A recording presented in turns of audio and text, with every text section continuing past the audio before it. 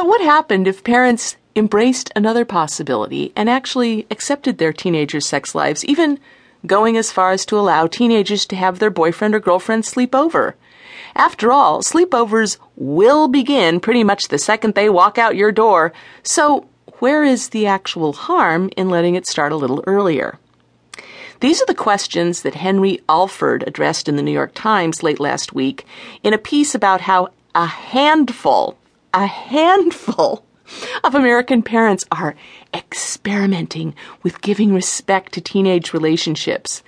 He interviewed a couple of parents who allow sleepovers and found that they felt quite positive about the results.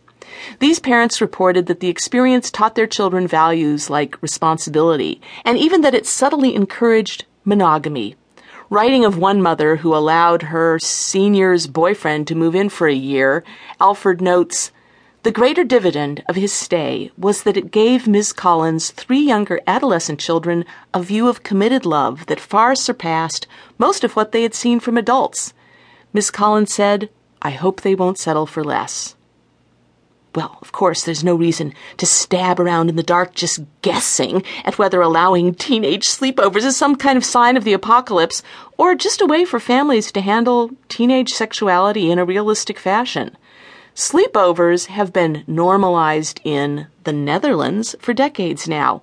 And as social scientist Amy Shalet's research suggests, the results have been positive. By demonstrating acceptance and respect for their kids' relationships, Dutch parents, on average, enjoy more communication with their kids about sex than American parents do, which in turn means the kids are more likely to get health care and the education they need to prevent STIs and unwanted pregnancy.